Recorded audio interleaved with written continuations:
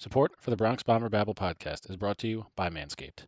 Gentlemen, shaving your downstairs area can be difficult, but those troubles are a thing of the past with Manscaped's Lawnmower 3.0. Featuring skin-safe technology, it glides nice and smooth, so you're not in any danger of nicks and cuts to your delicate downstairs area. It also has a convenient LED light so you can see where you're trimming, plus it's waterproof so you can use it in the shower. I've been using mine for a few weeks now and it's awesome. It works great and it will totally change your grooming game. The Lawnmower 3.0 comes included in the Perfect Package 3.0, which also includes the Crop Reviver and Crop Preserver anti-chafing ball deodorant and moisturizer. Get all these great products as well as the super comfortable anti-chafing boxers, plus a great travel bag to carry it all in. The Perfect Package is valued at over $150, but right now you can get it all for just $89.99. Manscaped features some of the perfect gifts to give to the men in your life. Gift your friends, your family, and yourself the gift of Manscaped. Right now, when you go to manscaped.com, you can use the code BABBLE and get 20% off plus free shipping.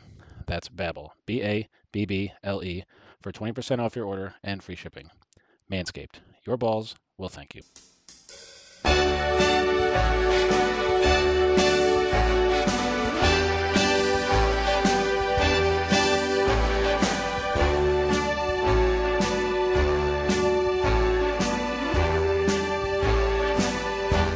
And we are live for the 85th episode of the Bronx Bomber Babble podcast.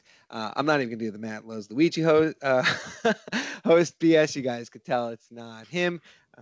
We got Andrew, G, and Gus again on the pod tonight. Again, it's the 85th episode. We're recording this on Sunday night, May 2nd. What's going on, guys? Great to finally be back on. It's been a couple weeks since we had a podcast. Well, I mean, it's been, there's been some stuff to be happy about since the last one. So, not too bad, not too bad. Yeah, it's good to be back. Cool. All right. So, like I said, we're recording this Sunday night. Yankees fresh off a sweep with the Detroit Tigers. Take as much stock in that as you will, considering the Detroit Tigers are sitting at, I believe, 8-21 after tonight's game. So, worst team in baseball. But, you take the victories any way you can. So I'll just throw it off to you guys. Let's just get this show started here. The Yankees have won 5 of their last 7 games. I think something like 9 of their last 14. So when we last wanted the pod, unfortunately, timing didn't work out with everyone. But we were down bad. We just got swept by the Rays. I think the team was like 5-10, and things were not looking good. Since then, they've won 9 of their last 14, like I mentioned, and we're back to 500. So how are we feeling? What's going on, guys? Yeah, like you said, they're starting to win a little bit more, and the pitching has still really been good. We know about the bullpen has been tremendous all year, but Kluber and Tyone both had their best starts in pinstripes so far in that Detroit series. Tyone got his first major league win in exactly 2 years, struck out 8, just 1 earned over 5 innings. Was really, really happy about it. He said that there were times that he wasn't sure he'd be back in a big league uniform, so that meant a lot to him. And then you had the guy who shows no emotions, Corey Kluber. His best start was just today, 8 scoreless, 10 strikeouts, was just moving the ball all around. The Tigers hitters did not know what they were seeing, was just tremendous. That actually lowered his ERA by more than a full run. Obviously, ERA isn't everything, but that just shows you how good of a start it was. So those 2 guys who were kind of, looked at as, I guess, projects. They seem to be figuring it out a little bit, Kluber especially. Yeah. I think that's that's a hell of something. Kluber was dominant today. And on the opposite side of that, I'll say, for my thing, the offense is trending in the right direction. It's impossible to be any worse than they were for the first 3 weeks of the season, but they are trending in the right direction, led by Giancarlo Stanton, who is on a 9-game hitting streak and about as white hot as you could possibly be. Aaron Judge is starting to come along. He had a big series against Detroit, and he was getting on base otherwise. And, there's been some other promising signs. DJ's kind of hitting again. He was rolling over a lot of balls to the left side, and now he's starting to shoot them all around. Gleyber Torres has not hit a home run yet, which is something that many in our blog have noticed, but he's starting to get some base hits. And, most of the offense are trending in the right direction, except for Aaron Hicks, who is not trending in the right direction in any facet of the game, but more on that later. Yeah, Hicks has been a real disaster thus far. Now, obviously, plenty of time for him to turn it around, but he's been pretty brutal to watch. I do want to make a quick shout out to our bullpen. Gus mentioned it right at the tip off here, but we're obviously going to do our full bullpen trust list at the end of tonight's episode. But Aroldis Chapman looks like far and away the best reliever in baseball again, which in 2021 with diminishing velocity, I think we just expect him to be above average and to kind of do his job and not exactly recapture the magic he had, 2014 to 2017 range, but he's right back there. Like he's the king of the castle again. It's awesome to watch. One of my personal favorites, Jonathan Loáisiga, has looked fantastic. And on the downside, you mentioned Aaron Hicks struggling. For me, it's Gary Sanchez. I tried so hard to defend this guy. He got off to that good start on opening day, hit a home run the next day too. We thought, like, you know what? Maybe this is the year that Gary just has a decent year. He doesn't have to be excellent. He just has to be serviceable and stay out of the storylines. And it's May 2nd, and he has 1 RBI the last 30 days. Like that's basically where it's at. And it's at the point where he's once again lost the starting job to Kyle Higashioka, who, by the way, earned every bit of that. But yeah, it's not pretty with Gary. So let's rewind. We don't have to go back the full 2 weeks.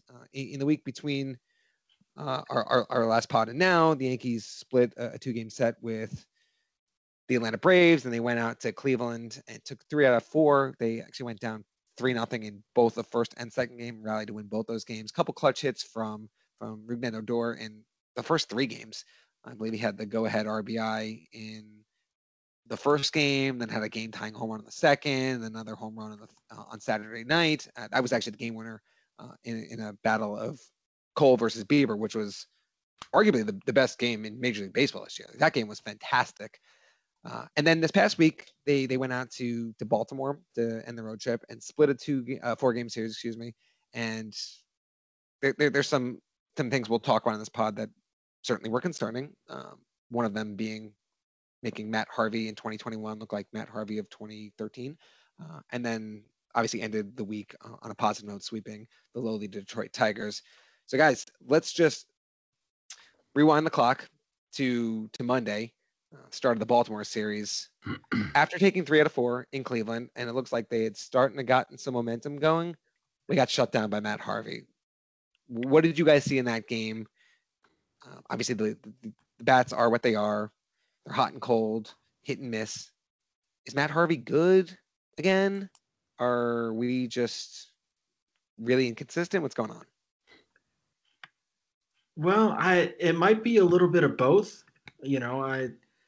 I think, and especially we've seen it with the Yankees especially when they face guys for the first time, but then you face a guy that has kind of hasn't been in the league for a while, has only made 4 starts last year, 12 starts the year before, and he has a noticeable uptick in his stats this year. Only a modest 4.06 ERA. So I think it's kind of a combination of not being super familiar, and then I think there is some inconsistency that still kind of plagues this lineup, and we kind of saw it rear its head in that game. I mean, I think the at-bats got better as this week wore on, but in terms of that game, they were kind of just, I think, at the beginning of, a few of the players anyway, starting to come out of it. And, I mean, I'll give credit to Matt Harvey. Like, he pitched well, so I don't just be like, oh, well, they should have beaten him and they didn't. So, like, he pitched well, and he went out in his next start and pitched pretty well, too. So, kudos to him. And I think that was just a bad timing for the Yankees, who have been mostly bad until the last week. And other than, a brief 1 or 2 games here or there, like, they weren't doing anything. And Yeah, I mean, I think I'll give credit to Matt Harvey because the Yankees this offense anyway. The Yankees offense this week was better than they had been previously. There was definitely a lot to be encouraged by, no doubt. I think the word bipolar, I've already said it probably a couple times in this podcast, is the most applicable description for how this team is, right? They started the week getting, I think they scored about 2 runs in that loss. They lost 4-2 and racked up 4 hits. Sunday, they won because they shut out the Tigers, but 2 runs and 3 hits. Now, obviously, you had a 7-run or an 8-run game mixed in Baltimore. You had the 10-run shutout on Friday night, so they had some big performances, but then it's like a roller coaster, right? there's no consistency. I'm gonna actually lean towards positivity here because I was super tough personally on Aaron Judge and Giancarlo Stanton at the beginning of the year, and only because they're in the middle of our lineup. They're the guys who are expected to produce. Where if everyone else is struggling, it'd be nice if they had stepped up, and they weren't either, and that's why the games were as ugly as they were. Judge had a 5 RBI game on Friday night, backed up with a 3 RBI game on Saturday. Giancarlo Stanton, like you mentioned, has a 9-game hitting streak where I think he's hitting like over 400 over that stretch. Has improved his batting average by like 80 points over that stretch. So certainly there's a lot to be encouraged by. But you look at the Yankees batting order as of the end of the game today, we still have like 4-5 guys hitting under 200, right? So Rougned Odor, like I mentioned, he's had a couple big hits. He's only hitting 169. Mike Ford, I'm not really that concerned about because he's what he is, and his time in the starting lineup is very limited. Obviously, he's only hitting 115. Aaron Hicks mentioned he has a couple home runs, but he's only hitting 157. It's a real problem. Brett Gardner is under 200 at 180, and Gary Sanchez as well. And Clinton Frazier's flirting with the line as well. So that's a lot of guys, right? Who I know batting averages and everything, but you look at the top 3 guys are all at or around 270. That's what you expect, and they all have an OPS of over 700. But there's a lot of blind spots in the lineup. Gio Urshela has been probably our most consistent hitter. But when you mix in half the lineup of guys under 200 who just look brutal half the time, you're gonna get these hot and cold stretches. So moving forward, we have Luke Voit hopefully coming back, and they mentioned the next road trip, which begins in Tampa in about 10 days. I don't know if he'll be ready by then, but that would certainly be encouraging, getting the Major League home run leader from 2020 back in our lineup. But outside of that, there's really not much reprieve, right? We're kind of locked in with the guys we have. So where do we go from here? Yeah, I mean, I think they might have come onto a few things in the last, week, handful of games. Giancarlo Stanton was not hitting second to start the season, and the Yankees offense was so non-existent that Aaron Boone was shuffling around doing some stuff and wound up with Stanton hitting second and Judge hitting behind him. And I think they like it, and I kind of like it too. Stanton's hitting the ball really fucking hard. Like has like all of the hardest hit balls in baseball this year, other than maybe one by Shohei Ohtani. And he's got 6 home runs. He could probably have more, but like he's hitting line drives, he's hitting balls really hard on the ground, or who knows if that's a change in his approach, or if he's just trying to get on base, or if he's just going to try and get them up in the air at some point. But I think Stanton hitting second works. And I think you'll probably see Luke Voit bat fourth, which is pretty cool because I'm tired of watching Rougned Odor, and God bless him, I don't want to see Gio Urshela batting fourth either. I like Luke Voit batting fourth, and the Yankees seem to really enjoy batting Gleyber Torres fifth, which I'm okay with. But I would be much more okay with it if Luke Voit is batting fourth. So I think that's what you'll see. Yeah, you mentioned Stanton hitting the ball hard. He's actually leading the league in average exit velocity. Him and Judge are 1 and 2. And they talked about this on the broadcast today. I believe it was batted balls over 115 miles an hour. He has, I think it was in the 20s this year, and that's more than like entire teams have. So he is just hitting the crap out of the ball. And even when he doesn't hit line drives or fly ball home runs, he's still able to sneak grounders through because they're hit so hard that like no infielder is really going to be able to catch it unless it's right at them. Oh, he's hitting them like hard enough to knock fielders' gloves off. If you need to look for anything for an example of that, he hit a single right up the middle today at 118.8 miles an hour. So even if they shifted him, there's a chance that ball sneaks by the second baseman or the shortstop. That's what you need to do, right? Obviously, elevation would be preferable, but if he's going to be hitting them on a line drive or on the ground, you hit them that hard, there's a good chance they're going to find a hole and be able to get through, just because the reaction time required by a middle infielder is You're putting so it to the fast test at that speed. Yeah. Yeah, it's wild. So I do want to note that in terms of hard hit balls, what Baseball Savant considers 95 miles an hour and higher, Stanton is actually only fourth in Major League Baseball. Manny Machado leads that category, 52, but Stanton is fourth at 45. Part of that probably has to do with the fact that he had a dreadful start to the season, and then he also gets regular rest. I feel like Manny's played basically every day.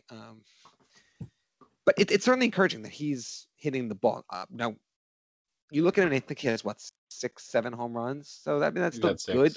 But if he starts getting his elevation up, I mean, he's a guy who, knock on wood, he stays healthy, could have another 40 home run season. And that would be incredible for the Yankees, especially a team that's as dependent on the home run as they are right now. They're not quite getting the home runs at the pace that we expected.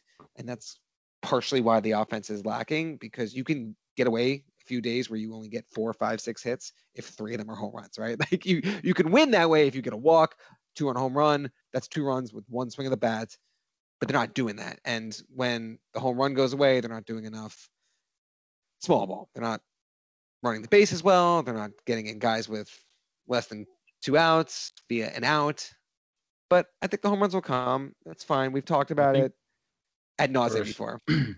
Well, I mean, for Stanton, just one last thing. Like, I think it's interesting. I mean, for the time being, I think I'm pretty okay with him getting 2 base hits or doubles or whatever he's getting a game, especially if he's batting in the second hole. Like, he's a home run hitter for his career. I want him to hit more home runs. I'm sure he will. Even if that's like a few degrees, right? He hits them so freaking hard. Like, he could be like a flat, whatever it is, only a few feet off the ground kind of ball, and it would still get into the first row. He hits them so goddamn hard, like, so. Which he did in Cleveland. He had a home run like that, right? He ripped it. Yeah, right down exactly. The line. So no. Here's some fun stats per Baseball Savant. In terms of average exit velocity, he's in the 100th percentile in Major League Baseball. In terms of max exit velocity, he's in the 100th percentile. In terms of hard hit percentage, the 100th percentile.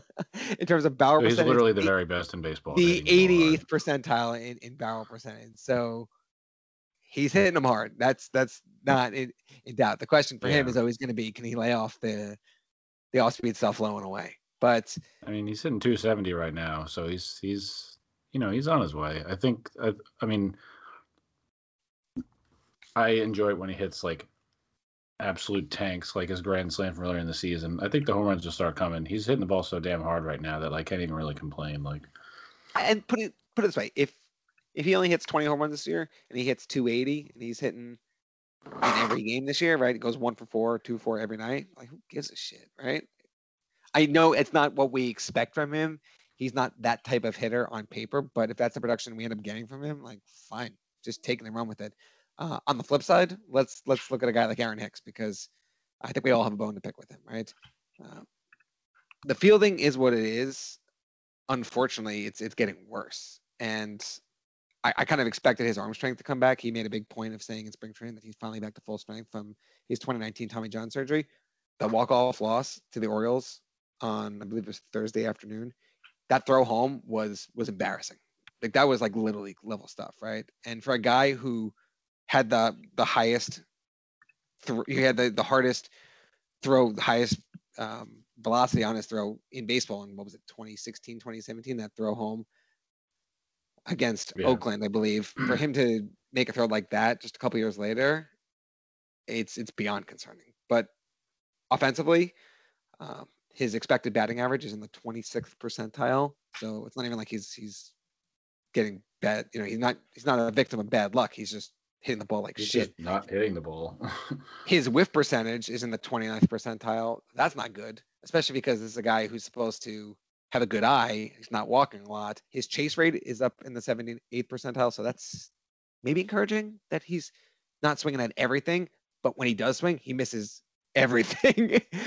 I think I'll say this to say, to take mild issue with you saying the defense is what it is. Like, it can't just be it is what it is with him because, he's a 230 career hitter. His first couple of seasons with the Yankees, he was up near 250. He was walking a lot. He would hit, for 20-something home runs. And his defense was supposed to be really good. And when he signed the contract that he did, his defense was really good. And it was reasonable contract, because he would hit for power and draw walks and play really good defense. And now he's not doing any of those things. So if he's going to be one of the worst hitters in baseball, he needs to be playing good defense, and he's not doing anything right now. Yeah, and I think a big reason why the Yankees signed him to that contract is that they also believed that he would get better.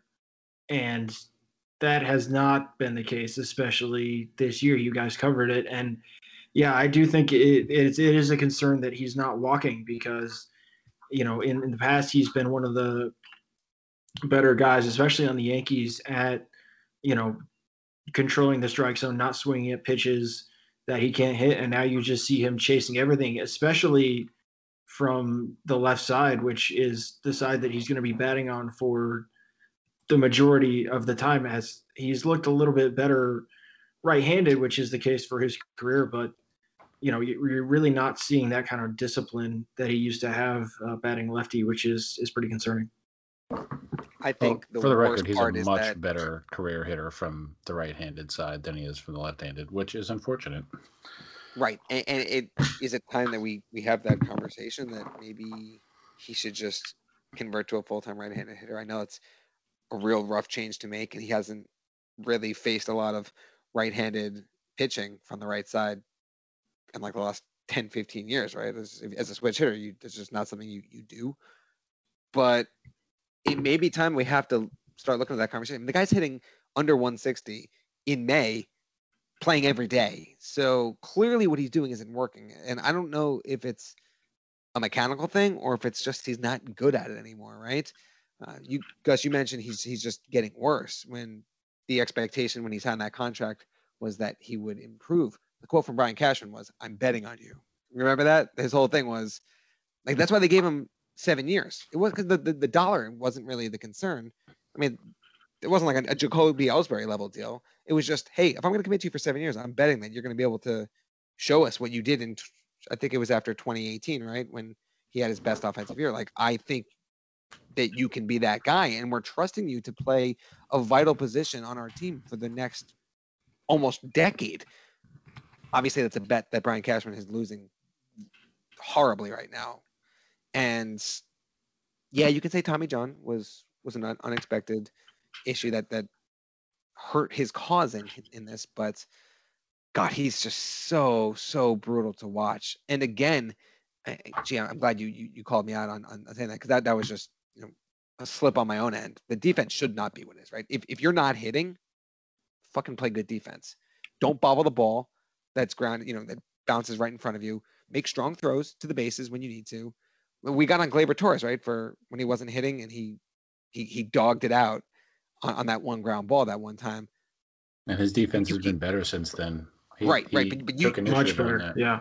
Right. When you're not playing well, you can't just fall back on your laurels and be like, oh well, I'm probably pretty good at this, so let's just relax and everything will come back to us. It'll fall into shape. Like, no, you gotta fucking work for it. You have to actually bust your ass in every facet of the game, because you're not doing anything right. So you need to improve anywhere you can right now, and he's not. It is interesting to note, Cedric Mullins stopped switch hitting. Now he's only batting lefty, whereas he's been really good this year too. would Hicks only bat righty. But yeah, he has the most hits in the majors, and he's batting .337, and he killed the Yankees in that one game. So it's something to consider. Obviously, different players, completely different kind of change, but it worked out for Cedric Mullins so far. Yeah, I mean, it's just I don't know. I mean, he's got to start doing something better. You could say that about a couple of Yankees, right? Like, but even Clint Frazier, when he's started to show maybe a little bit more of a pulse the last week, which is promising. But even him, like he was going out there, he's making incredible diving catches. Like, he seems locked into the game. Like Aaron Hicks, I just don't get it. I mean, Tommy John is a traumatic, serious injury. That's I get that. Like, but I just don't know where the complete like deterioration of everything else came from, and that's the horrible thing about it, right? After this season, he still got 4 more years, and if he's going to play like this, then it goes really quickly from like, oh well, where's he going to bat in the lineup to like how many more years before we can trade him or get rid of him, like Jacoby Ellsbury. Like we were counting the days until they got rid of him. And that's the thing, because when he signed that contract, you look at it 7 years, like that's kind of a long time, but $70 million, 10 million AAV, you're like, well, that's a tradable contract, right?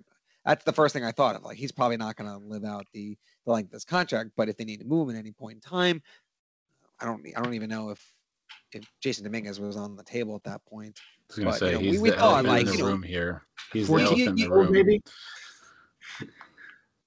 It's just like a kind of thing where you expected that he would not see the end of that contract in pinstripes, but it was fine because at 10 million, it's a movable contract. The way he's playing right now, it doesn't matter how much he's getting paid. Who the hell wants to tie themselves to a guaranteed contract for that long on their roster? And Aaron Hicks, with the kind of if play he's you're going to be getting like from this, Aaron Hicks just screams Tampa Bay Rays. Like he just screams it. Yeah, but if he goes to Tampa, he'll immediately turn around his career because that's what they do, right? The Tampa Bay Devil Dude, Magic. I mean, yeah, if they're going to take a bet on a guy who's batting 150 and not playing good defense, they could be my guest. If they can turn him around, kudos to them. No, but that's all they do. Look at the guys like Mike Zunino. They had Hunter Renfroe last year. They do this all the time. So that would be a nightmare. Well, I mean, no, that's true. Yes, I'll say this: like Jason Dominguez is starting at, was it high A or low A? Low Probably A, right? low A, yeah. Yeah, so he's 17, 18 now, and we'll see what happens. I mean, it's not to say like we're just assuming that he's just going to bulldoze through minors and be in the major leagues next year, but like he's already in the system at a super young age. So, well, but in the meantime, it won't take much. I'm just saying if he gets like double A fairly quickly, then Aaron Hicks is going to be feeling that heat a little bit. Right, but right, but in the meantime, I think if it continues like this, I mean, do you have to consider reshuffling the outfield? Because I mean, it would be harder and harder to really put this guy in the lineup every day. I mean, and then it gets to the point like, can you put Judge in center? The bottom line is like, Aaron Hicks is gonna play, so he's got to start doing something right. Yeah, it's tough because the Yankees brought back Brett Gardner, and he's been pretty much abysmal this year. Equally, I don't need to bark up that tree with G. We already know he's a staunch Brett Gardner hater, but I mean it is what it is. Obviously, we haven't talked about it yet. More than hater, right. But look, we haven't talked about it yet on this pod. But since the last time we were on, the Yankees traded Mike Tauchman to the Giants, so they don't have that either. Again, he was probably not a 4 or 5 year down the road solution, but they're very limited where they can go right now. You can't just bench Hicks because there's not better options on the bench. I mean, Clint is starting to hit a little better, but he was just as bad up until about 4 or 5 days ago, right? Brett Gardner hasn't really done anything with the bat. It's not like the Yankees can say, you know what, we're paying you, whatever. We'll sit you down, get you right. In the meantime, we'll have someone go out and play league average ball to hold your spot, and then when you're right again, we'll slide you back in the lineup. That they don't have the luxury of that because no one on their team is a better alternative, and that's kind of why we're in a shit situation. There's definitely a little bit of inflexibility right now. I think some of that might resolve itself. I don't think there's anything in Clint Frazier's career stats that suggests he's going to hit 100+ points below his career average this season. Giancarlo's hitting over 100 points below his career average just a week to 10 days ago, and now that's all set. So, like, I think as Luke Voigt comes back, some of these things will start to, settle in a little bit as it relates to the lineup. He's going to play first. DJ is going to go back to second. Rougned Odor is probably on the bench most of the time, but like they're gonna find a way to get him in the lineup because it seemed like they really like him, and he's been useful. So tip of the cap to him. He's more useful than I thought he would be. And Aaron Judge is he's doing his thing. They seem, we could talk about this in a separate segment. There's a load managing question that seems to be coming up more and more. But even like Giancarlo Stanton, he's not going to play the outfield a lot, but like it's kept coming up. Giancarlo Stanton could play the outfield. So like you could probably fake it here and there, like, put Gardner in center, or I don't know. I don't care. Put, Judge in center for all I care. But I think you could probably fake it here and there. But the part of this that's not going to resolve itself is that one of Gardner or Hicks need to hit better. And only thing I could say otherwise is that, bring someone up from the minors and hopefully, pray that they could do better, because they just traded a fifth outfielder. I don't see why they would trade for another one at the deadline. The problem is the only guy on the 40-man roster who could fill that spot is Esteban Florial. And he was a highly touted prospect a couple years ago, hasn't really become anything since. He did get his first cup of coffee in the majors last year in a very weird season where we had 28-man rosters anyway, and people coming in and out.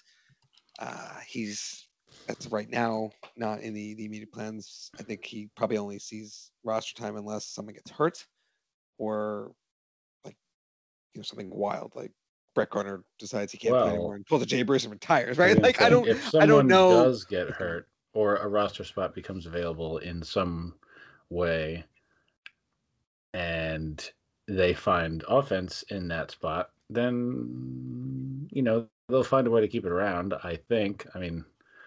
You can't have both Brett Gardner and Aaron Hicks hitting this badly and playing regularly. Like Boone was especially on that for Gardner because early in this, spring training, he was like, he's going to be our fourth outfielder. He's going to play a lot. They had him playing right field in spring training, but he's not hitting at all now. And unfortunately for him, he's looking very much like the guy who stayed 1 year too long.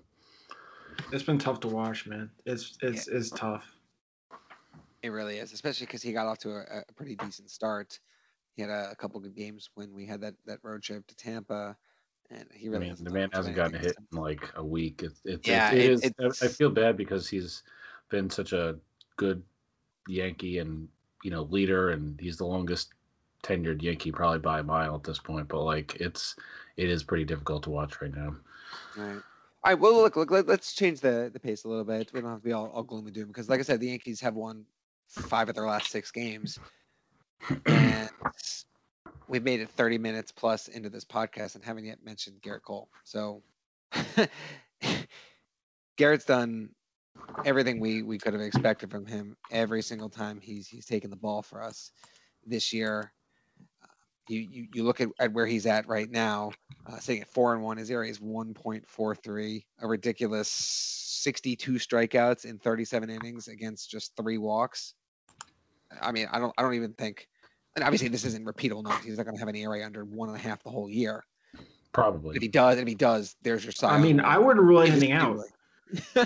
But this guy is a video game. He's a cheat code. Like it's such a joy that the Yankees finally have a true bona fide ace. And I would say that CC was kind of there in his first few years of that contract a decade or so ago, but nothing like Gerrit Cole. He goes out there and you're seeing arguably the best pitcher in baseball take the mound for your own team and just wipe out the opponents once every 5th day. That's a tip of the cap to Gerrit Cole because of how good CC was that first couple of years when he was with the Yankees. Like the man who pitched on every 3 days the last month of the season to get the Brewers to the playoffs. The man who the Yankees signed who kind of did the same thing in the playoffs for the 2009 Yankees. He won 60-something games over a 3-year span. Like, he was that goddamn good. And Gerrit Cole is even a level above that. He's on, 1A or 2 with the Jacob deGrom level. Like there's 2 pitchers in baseball as good as these 2, and it's just those 2 dudes. Yeah, and I think the thing that really jumps out to me when you think about where he was last year, only 1 home run given up still all of this year. He's keeping the ball in the ballpark. He's striking everybody out. He's not walking anyone. It is just unbelievable pitching every time he takes the hill. And even in that Cleveland start, the first couple of innings, he kind of grinded through trying to figure out which pitches he was going to get to work. But once he found his groove, he was just untouchable. And I think that speaks to his ability to know his stuff and be in tune and figure it out during the course of the game. Because I think David Cohn says a lot. You never know what you have until you really start throwing it. So he's been absolutely lights out so far. Yeah, Gus, you mentioned he only has 1 home run this year. That home run was issued in the 5th inning of his first start of the year, and it's been nothing since.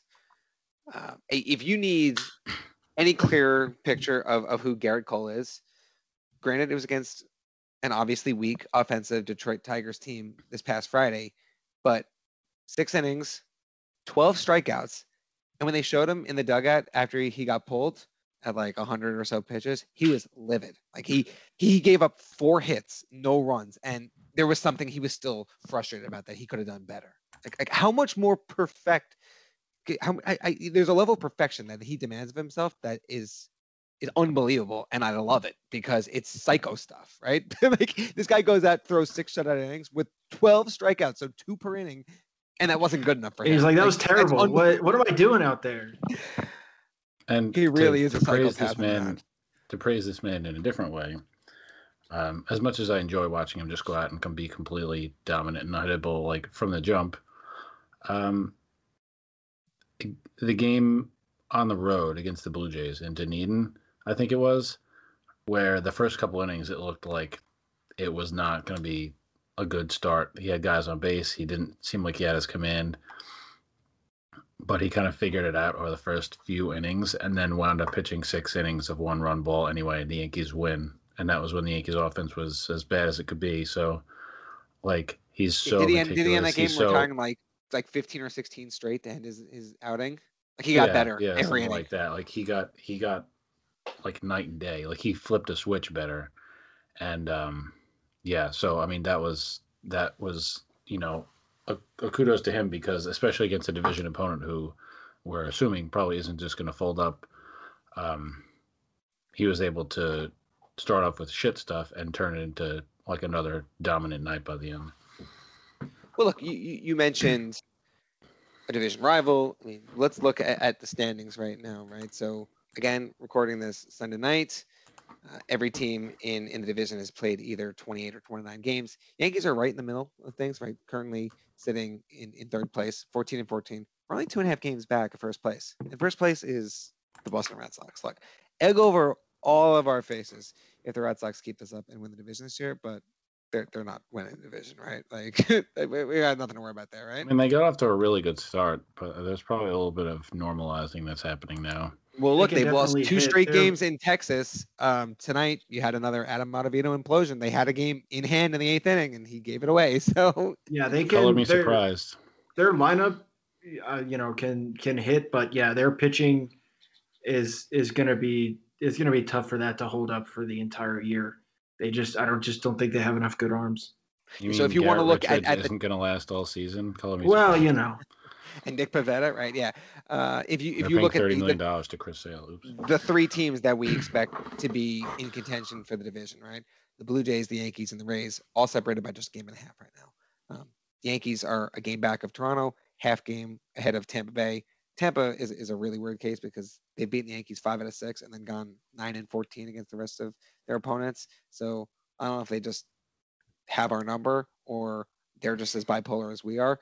But again, we're a month into the season and those 3 teams are within a game and a half of each other. The best of the 3 is 2 games over 500. So again, it's early. I don't know. Records don't mean as much now, but we're right there.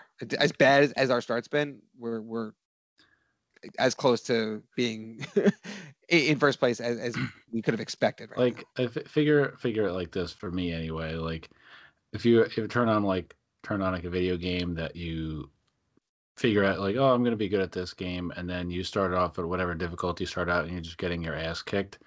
Sometimes you just have to turn on difficulty a little bit and just beat up on a shit team for a little while, get in your groove, and then you go back up, and you play better. Like, they start off against teams who were, admittedly, to their own credit, ready to play, and the Yankees didn't really seem like they seemed like for the first 2 weeks of April they were still doing spring training stuff. But like, people are gonna maybe poo-poo like, oh, they were playing the Orioles or the Indians or the Tigers. Like, the teams on the schedule. If they're bad teams, then you do what you're supposed to do, and that's beat up on them. And Exactly, it would be disastrous. You start to pitch better, and then you kind of catch your footing, and you go from there. Right, the world would be on fire right now if we didn't do as well as we did this week against Baltimore and Detroit.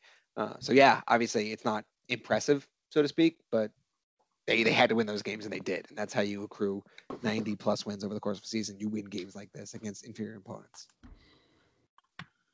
Yeah, and I think looking ahead just a little bit, a highly, highly, highly anticipated series. One Houston Astros ball club coming into the Bronx for 3 games. Should be fun. Obviously, still a limited capacity at Yankee Stadium, but they're going to make their voices heard. I think. Oh, the Boo Birds going to be a lot of the best because we're going to hear. There's going to be a lot of fun hot mic stuff. Yeah, I mean, Garrett Cole dominating the Astros is going to be some beautiful stuff that I needed to see. Yeah, so let's look ahead to the 3 games, right? So the Yankees are off tomorrow. Houston just completed a weekend series in Tampa, so they'll be, I don't want to say road jury, but I mean they have the day off just like we do. Yeah, fingers crossed. and then the series kicks off on Tuesday night in the Bronx. You got Zach Greinke against Domingo Germán. We haven't mentioned Germán at all on this podcast, but he's kind of righted the ship, right? He had just as bad of a first inning as you could have a couple weeks ago in Cleveland, and then just flipped a switch and gave us 6. Didn't allow another run the rest of the game. By the way, just to his credit. Right. Gardner dropped the ball. He made an error on a weird ground ball. So I mean that's his own fault, right? If a run scores on his own error, that could be attributed to him. But generally speaking, he wasn't like slapped around. And then that's a weird word to use. I apologize for that. His last 2 starts have been night and day better than his first 2 starts. They really have. With Higashioka behind the plate, yeah. Right. So you'll get him against Greinke in the first game of the series. Second game, you have Luis Garcia, who hasn't recorded a win yet this year, but his ERA is under 3. He's looked very good for them. A promising young arm. Yankees will look to Jordan Montgomery. That's a game that worries me just because Houston is very right-handed, just as we are, and Montgomery's splits aren't great this year.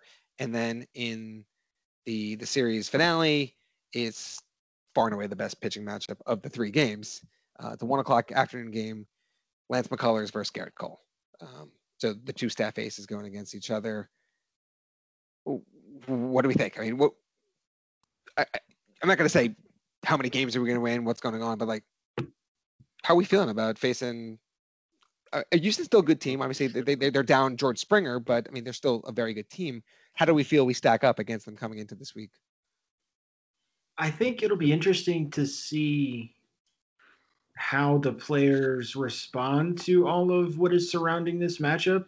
I know, obviously there's been a ton of turnover since 2017, but you still feel that resentment, obviously, from the fans. I think privately, the organization, a lot of those baseball ops people are still pretty stung by it. I know a lot of the ex-players from that 2017 team are. So I'm interested to see what the emotions are like, if there are any. Yeah, I mean, I really want the Yankees to sweep these games. And I think, you've been hearing and seeing and, seeing on social media, like, people are giving it to the Astros.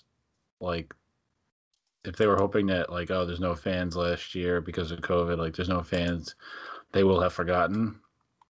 the fans have not forgotten, and I'm sure the Yankees have not forgotten either. So, and I think they have the advantage in these pitching matchups, two of them anyway. Montgomery might be a bit of a challenge because of the right-handedness, but I think they should win, if nothing else, because if you think of, Altuve and Correa as maybe their best players, they're doing okay. Michael Brantley's doing pretty good. Yordan Alvarez is doing pretty good too, but some of their best players aren't really tearing the cover off the ball right now, and I don't know, maybe it's just a vibe or whatever. I feel like the Yankees are a better team, talent-wise. I would say probably arguably Yuli Gurriel's their best hitter. Him and Alvarez has looked pretty good as well. They're both hitting considerably over 300, and Gurriel has, I think, 4 or 5 home runs to his name. So those are the guys that I'd be worried about. But I agree. There's going to be a level of emotion just because they didn't even play them last year, right? Even the fact that they had an empty ballpark, they played only East opponents last year, so they didn't even get to face them at all. And there'll definitely be a level of intensity that I hope carries over. The question, as always, will be what offense do we get? Do we get the 10-run, 4 home run onslaught type offense, or do we get the 3 hits over 8 innings offense like we got today? Now, yeah, they manufactured 2 runs in that win, but if Kluber wasn't as dominant as he was, it's a good chance we lost today's game, hitting the way we did. So, yeah, that's going to be the big question. Of course, after Houston comes in, we don't really have to get into it. We'll probably have a pod in between, but then Washington Nationals come to town for the weekend, and then the Yankees hit the road after that. But let's move forward to what I'm pretty excited about, just because we haven't got to do it yet this year. And it's going to be the inaugural BBB bullpen trust list. So for our listeners who haven't actually heard this before, we're going to give you a ranking of the top 5 relievers in the Yankee bullpen. Each person will give their own list in terms of who they trust the most. We're going to throw in one guy who we absolutely hate. Let's say that's our doghouse person. And if you feel inclined to give some commentary on your list and who you chose and why, then feel free. So I'll pass it off to you guys. G, let's start with you. Where you at? I think it's fairly obvious that Chapman will be number 1 on all of our lists. So I'll just say that, yeah, he's number 1 and he's the best reliever in baseball. Kudos to him. His fastball velocity, actually, as Michael K pointed out, is up from last year, and that is pretty cool. He's got a new splitter, and the thing looks absolutely unhittable. And yeah, he's like a video game character right now. So Chapman, number 1. I'll go back to the bottom. Actually, I'll go 5 to 1. Luis Sessa is number 5. Michael King is number 4. Jonathan Loaisiga is number 3, and Chad Green is number 2. And since we're talking and including one guy who we don't like, Luis Sessa is my guy that I don't like either, just because I've got a thing with him. He's a mop-up guy. He's the white flag, it's a blowout game guy, and he's got nice stuff. He's got good stuff, and he's never kind of been more than that guy anyway. So, you probably won't see him on my list too often this year once guys come back and get healthy and all that jazz. So he's making a double appearance today, and that is, a feather in his cap for some reason. And I'll do an honorable mention for a guy I don't like, Nick Nelson, and he earned himself, rightfully, a trip to the minors because he just wasn't very good at all. And that's my list. All right, Gus, what do you got? Well, I have pretty much the same list. Sessa at 5, you know what you get. Although I don't think that's necessarily a bad thing sometimes. King at 4, he's been really good this year. Loaisiga at 3, tremendous stuff that he's developed over the last couple of years, and especially so this year. Green at 2 has been very dependable. And Chapman 1 really looks like the best reliever, best closer in baseball right now. And then I guess my guy, I don't really say that I don't like him. But I think Lewicki and Wilson are kind of redundant, both kind of, lefty guys, and Wilson has been worse. So I guess I'm going to go with him. I would pick Nelson if he was on the majors, but he's been so bad that he's not anymore. So I'm gonna go a slightly different direction as you guys. I'm actually gonna exclude Mike King just because he only had like 3 appearances. Now, do I trust him to come in? Yeah, but he's not on the pecking order, right? Like if you need innings in a close game, I feel like he's the mop-up guy. He's the guy where starter only goes 2 innings and you gotta hold it over, or you're already down big, right? Or it's just a spot start, like who gives a shit what happens kind of guy. I want to see him pitch more, and he'll quickly find his way onto my list. I'm actually going to put Lucas Luque at 5 just because he's been serviceable. Ultimately, I think Zach Britton coming back in a few weeks replaces him, and as like you mentioned with him and Wilson, a little redundant. He's probably the guy who pays the price.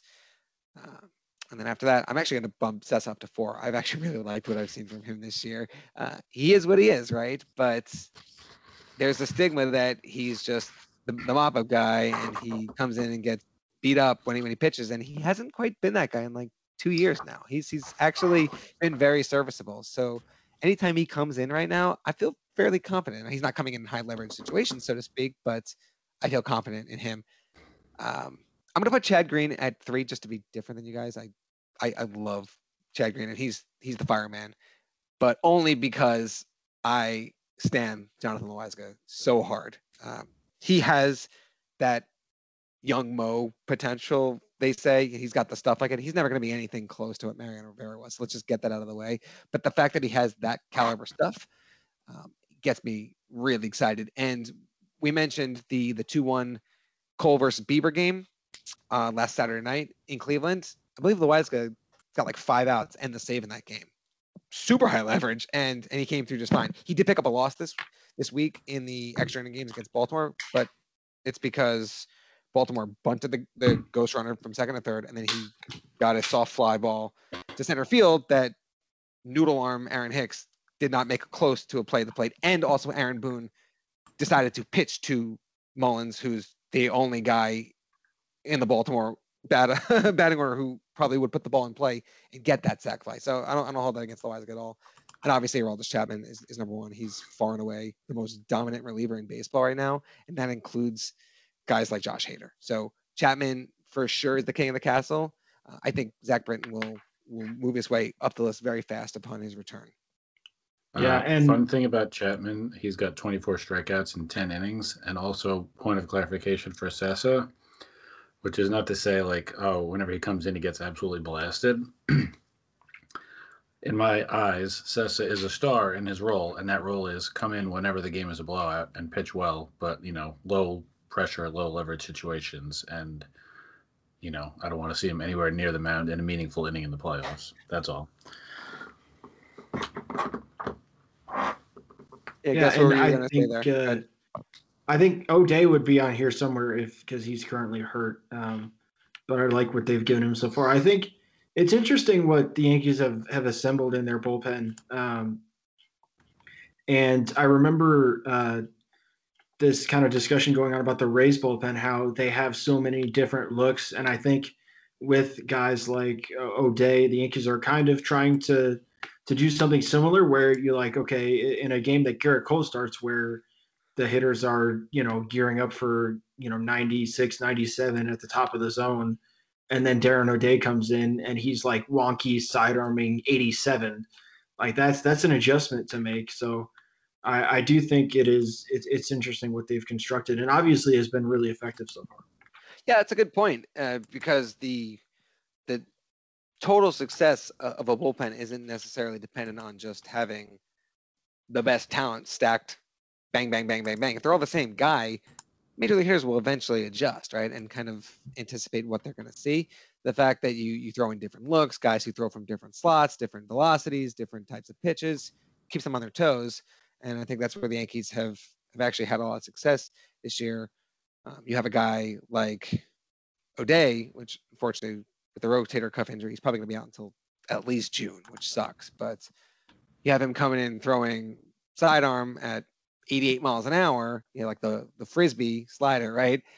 And then you back it up with a guy like Loizaga pumping 99 at the top of the zone. That's a huge adjustment for hitters, one appearance to the next.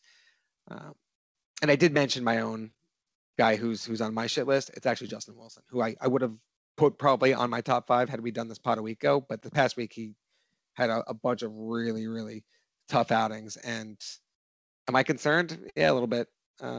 Obviously, he had that injury coming into the season, and a couple good outings, he can flip the switch. But I expected more from him at this point. So he's my shit list guy. Outside of that, guys, we kind of covered everything we needed to. Is there anything else you guys wanted to talk about? If the Yankees fired Aaron Hicks and Brett Gardner into the sun tomorrow, I'd be okay with it. But everything else on the offense is trending in the right direction. Well, except for Gary, which it's kind of difficult now to really justify playing him in games that you're not giving Higashioka a rest. Like, Higgy just needs to play. He's been better on both sides of the ball, and that's just kind of how it is now. It really is kind of shocking when you think about when Gary came up and how well he hit. But that's just kind of the situation the Yankees find themselves in now. And, full credit to their development system and to Higashioka. I know he's worked extremely hard and he's earned this. So that's just I feel bad for Gary too, because he got so much shit over the years that was not warranted. Like, oh, he's fat, he's out of shape. Defense was always an issue, and he's worked really hard on that. Changing his stance, etc. But yeah, it's really ugly right now. So hopefully, whenever he plays, he starts playing better, and otherwise, Higgy can be the man as far as I'm concerned. It's rough because he works harder than probably most guys on the team, and it's just not clicking for him anymore. I don't think we're ever going to see anything close to what we saw when he came up in 2016. And obviously that was like a fantasy run that he had, right? 20 home runs, 50 games. A month and a half. Yeah. I mean, he's never going to be that guy. He's never going to be the guy he was in 2017, I don't think either, which sucks because I really like the guy and I really want him to be successful. And the Yankees are fun as shit when Gary's hitting the ball well. And he's not, and you have to wonder if he's ever going to get there ever again. For me, I just want to, beat my chest a little bit here. Shameless plug, just patience in guys like Jameson Taillon and Corey Kluber. I think our fan base got on Brian Cashman, got on the team real fast when those guys went out and had a couple short starts. They didn't look even close to what we expected from them, right? Obviously, they're coming off injuries, and the Yankees are taking it easy with them. They've really only let Kluber go past 80 pitches today when he went 100 and pitched 8 shutout innings, which is part of the development process. To Aaron Boone's credit, there's a lot that I don't like about him, but he has done a good job of nursing these guys along and not pushing them too hard, too fast, where they re-injure themselves, and then everything that we've built our rotation around is blown up a month into the season. So I love what I've seen from Taillon. He even looked really good in his last outing before yesterday. He was a week ago on Sunday in Cleveland. He did blow up in, I think, the 5th inning, but up until that point, he looked really, really good. So it's a matter of just finishing, and he did that for sure in his last outing. So definitely something to build upon. And Kluber, he's not going to pitch 7-8 shutout innings every time out, but if he's even, I said 70, 80% of what he was today, the Yankees have a 1-2 punch at the front of the rotation that could go toe-to-toe with any other team in baseball. Yeah, I think that, that's clearly the Yankees' approach just in general, right? Like, you're not going to come out and, wear yourself out on game 25 when there's 135 games to go. Like, we saw that even a little bit with what seems to be load management with Aaron Judge, right? They say, like, oh, he's sore, he's this or that. Like, I don't know if that's just being like, oh, Major League Baseball, don't get mad at us, he's actually hurt, but they're just trying to make sure that he is going to play 130-something games this year and whatever. But, like, that's their approach, right? The games in September are, August and September are more important. They all count the same, but the ones in August and September are more important. You want to start to peak that time And, kudos to the Yankees for taking care of Tyone and Kluber, and Tyone especially. He's not giving them the length yet, but even if he's going to pitch 5 innings of 1-run ball, that's plenty good enough for now. Yeah, and I think that really speaks to the work that Matt Blake has done, getting a full offseason and preseason regiment with everybody. We had kind of that abbreviated stop-start in 2020. I think that affected a lot of guys differently, but in a full cycle, the first full cycle with Matt Blake, you're seeing the dividends pay off. It really is encouraging. Benefited Garrett Cole tremendously. I don't think you'd have to be hard pressed to find something that didn't benefit him, right? But it is strange that we're sitting here a month into the season and the big storyline is how dominant the Yankees pitching is. It's just something that we haven't really. It's a storyline we haven't gotten a push in quite some time. It's always been about the offense, and the offense hopefully will come along. I've been certainly as critical as anyone, but I'm going to give them the leeway at least another couple of weeks, right? Just because they've had a couple of games where they've shown some signs of life. So if they can build upon that and kind of iron out these 2, 3, 4 hit shit appearances, then we'll be fine. It becomes a non-issue. All right. But with that being said, I think this is a good place to wrap up tonight. For G, for Gus, for Andrew, this has been the Bronx Bomber Battle podcast, and we'll catch you next time.